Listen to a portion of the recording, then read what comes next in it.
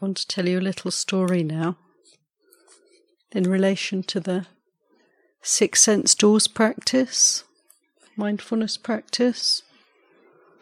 It's from the time of the Buddha. And there was a spiritual seeker called Bahia.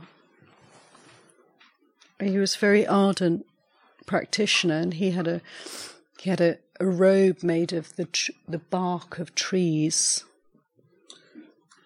which is where he got his name from. And he kept hearing good reports of this incredible teacher who was the Buddha. And so he resolved to find the Buddha. And he had a real sense of urgency to get to this teacher, to get the teaching. He felt that this would be the right person. And he had a long way to go to find the Buddha.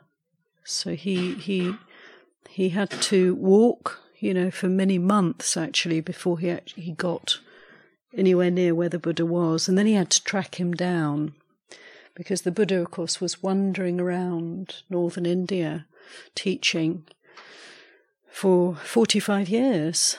And I don't remember where he was at this point, but Bahia, finally managed to get to the same town as the Buddha. And he was really excited and had this strong sense of urgency. I must get to him. And so he found the Buddha. It just so happened the time he found him was just at the beginning of the alms round. The Buddha was going out to get his food for the day. And so he approached him, "Please tell me your teaching, give me your teaching." And the Buddha said, "This is not the time, Bahia. I'm just doing the alms round. You need to wait, and I'll speak to you later." And a second time, Bahia said to him, "Please, just tell me your teaching. I need to hear it now." And the Buddha said, "Not now, Bahia.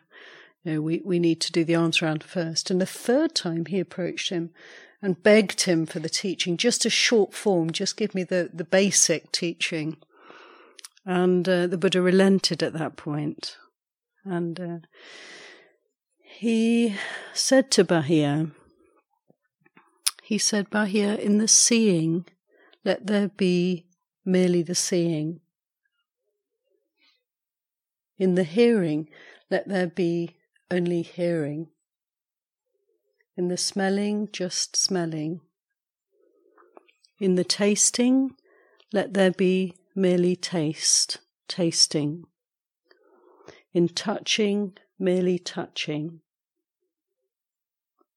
And in thinking, Bahia, let there be only thinking." And then he said to him, "If you place yourself here or there or anywhere in between, then you're not following my teaching."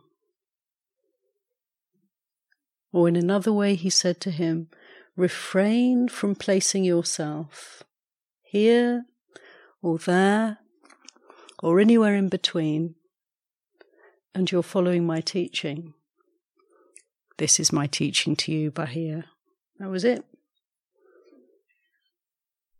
So something to really contemplate. That's the Buddha's teaching, short version, one of the short versions. Actually, as the story goes, Bahia, moments later, he went away, he thanked the Buddha. He asked if he could ordain. The Buddha said, "Yes, you just need to get some robes and a bowl." And so he went to get some robes and a bowl, and he was walking down a little alleyway in the town, and a bullock came along in the other direction, and he was gored to death. That was the end of his life. So that sense of urgency, maybe he had some kind of premonition. Now, the Buddha was asked after he died what happened to him. People would sometimes ask the Buddha these questions because he knew the answer. They said, "What happened to him?" And the Buddha said he'd finished the work. He'd realized the teaching.